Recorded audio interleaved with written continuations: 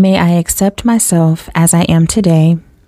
May I learn to love and accept myself unconditionally. I am here. I am home. Self-acceptance is without condition.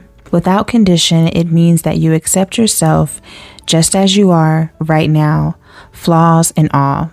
So I was thinking about this the other day, and there was a period of time in my life where I kind of was in that peak. I guess you can say that was like teenage years going into my 20s, where I was kind of trying to figure out who I was and accepting every part of me, you know, those parts that we ignore, the ugly parts, the parts that we kind of keep hidden, we don't really tell anyone about. And I was really trying to learn what it really means to accept myself in whole, not so much improving those things that I don't like, but just first accepting them as a part of me. Whether these are things that I want to work on, whether these are things that are deep rooted that I don't understand where it comes from, you know, what parts of me are my mother, what parts of me are my father, just accepting myself as a whole. I think self-acceptance is one of the hardest things that people have a problem with as individuals. It's one of those things that we kind of will accept certain parts of us that we like, but then there are parts that we kind of feel like if we ignore and we don't pay attention to them, then it's pretty much non-existent. However, learning to accept yourself unconditionally means accepting even those parts. So the question comes in, why is it so hard to accept yourself? Why is it sometimes easier to accept another person, how they are, especially when you're in love with them, than it is to accept your own self? I feel from the moment that we are born, the moment that we exist, a lot of what we experience, how we learn, how we see things, how we're programmed, it comes from your mother, your father, or whomever took care of you, whoever raised you. I really feel like a lot of it begins at home. It begins with what we were taught initially, how you see things, how you see the world, how you understand it, how you see yourself. For example, if your mother, your father, or whomever raised you, if they encouraged you to love yourself, if they encouraged you to like yourself, if they told you how important it is to accept yourself, then I feel like your acceptance as you get older comes a little bit easier because it was already instilled in you as a child versus the person who unfortunately didn't have that direction. They weren't provided the tools to understand encouragement of oneself, accepting yourself. So unfortunately for them, as they get older, the experience is the total opposite. So if we're talking about going back in the past, put yourself back in the time when you were in school. So whichever point sticks out the most to you. Elementary school actually sticks out the most to me. It sticks out more than middle school, high school, college, because that's kind of where things started, where I learned how to communicate, to have friends. I didn't have many, if I'm being honest. One thing that you're taught in school, as far as coursework, it's all measured on a grading scale.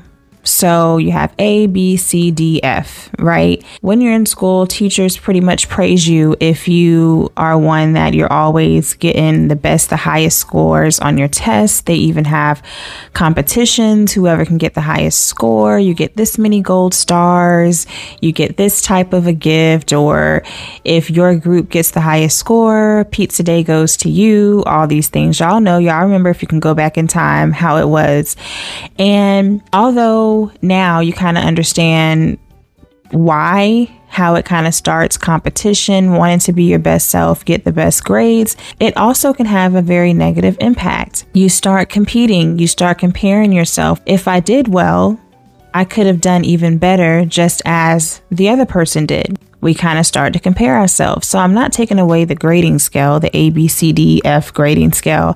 However, it does stick out largely, even in your adulthood, how we kind of compare and we accept ourselves based on how well we do at a thing versus how well someone else does. So the older we get and the way that life goes within our relationships, all of these things kind of heavily influence how we accept ourselves today. It all started from childhood and those things that we remember. That's why if you've ever gone to therapy or if you've been with a counselor, life coach, pastor, whomever you got some kind of counsel from, a lot of times they will pull from your childhood. They'll ask you questions that start to dig from your childhood. And a lot of us don't like to go there depending on how you were brought up and what things you remember. But that's where it starts. It starts from childhood as to why we see certain things, why we may react to certain things the way that we do. It all spans from our past. That's why those kind of questions are brought up and they're so important because it all comes from somewhere. Self-acceptance, it all started from somewhere. How you look at yourself or how you are, it stems from your childhood. Something that your father always told you, your mother always told you, your grandmother, whomever brought you up.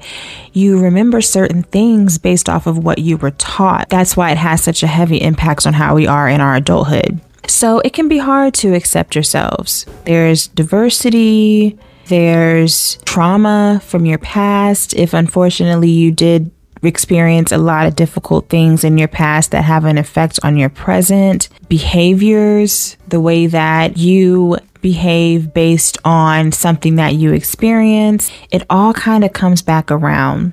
I really wanted to relay this message to you today because I wanted to remind you that no matter where you've come from, no matter what your past looked like, even no matter what your present looks like, self-acceptance starts now. It starts where you are.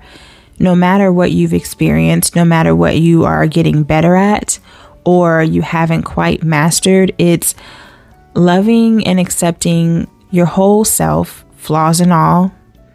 Dark areas, gray areas, light, it doesn't matter. It's accepting where you are, who you are right now. So how you do that is by being more compassionate towards yourself. That same compassion that you show other people, give that back to yourself. Letting go of all of the guilt. Learning to forgive yourself. Despite what you've done in your past or despite any harm that was caused to you in your past, reminding yourself that you are still worthy of the same love you give, not holding yourself hostage to your past, learning and taking the steps, however long that takes, to let that go so that you can truly live today and accept all parts of you. When I talk about self-acceptance, I'm not talking about self-improvement. Those are two totally different things. Very close, but different. When you accept yourself, you're not saying that you need to improve to accept yourself. Accepting yourself is accepting who you are without having to fix anything, reaffirming who you are, your strengths, your weaknesses, all those things that you possess in this moment right now without having to work on anything. This is who I am. Self-improvement is taking those things that you may not like or that you know that needs to change and you take the steps to work on those things. Self-acceptance is just accepting it. With self-acceptance, you have to change the way that you look at yourself, stopping the comparison, stopping the what ifs, or I wish I could have been like this, or I wish I could have been like that. It's just understanding that you are who you are. You come from where you come from, and you're going to learn to accept that it's a part of you. Then after accepting and understanding, then if you want to seek self-improvement, a good way to tell if you are accepting yourself based on condition or unconditionally is asking yourself a few questions like, do you encourage yourself or do you always talk down on yourself? Do you discourage yourself a lot? Do you have pity parties for yourself all the time? Do you live in your sadness? Do you allow yourself to just be unproductive sometimes, to not feel like you have to always be on the go, go, go, or to work all the time to say that you are strong, you are committed? Sometimes do you give yourself a chance to just relax, to do nothing, to be unproductive, to be lazy without feeling guilty about it? How often do you cheer yourself on? When things get hectic, how long do you allow yourself to wallow in self-pity? How do you pick yourself up? How quickly do you pick yourself up? And when you do, what do you do? These are questions that you can ask yourself. Do I love myself? Do I accept myself based on condition? Only when things around me are good? Or is it unconditionally, even when things are bad? Remember to forgive yourself. Forgive yourself for your past mistakes, for things that you can no longer control or could never control. Forgive yourself. Ignore that inner critic. We are our own worst critics. We criticize ourselves, I think, worse than anybody could criticize us. Analyze your circle of friends, your inner circle. Who do you talk to, hang with the most? Because that has a lot to do with how you move, how you accept yourself based on the company that you keep. Applaud yourself for the things that you can do. Applaud yourself for the accomplishments that you've made that's helped you get to the point where you are now. Speak life into yourself. Accept yourself unconditionally. I hope this reminder helped you. I hope that this time out did you some good. I hope that you took your breather, you analyzed, and remind yourself that no matter where you are right now, no matter what things may look like, I'm still going to choose to accept myself 100%, flaws and all, just as I am. Thank y'all so much for taking this time out with me, and we will chat next time.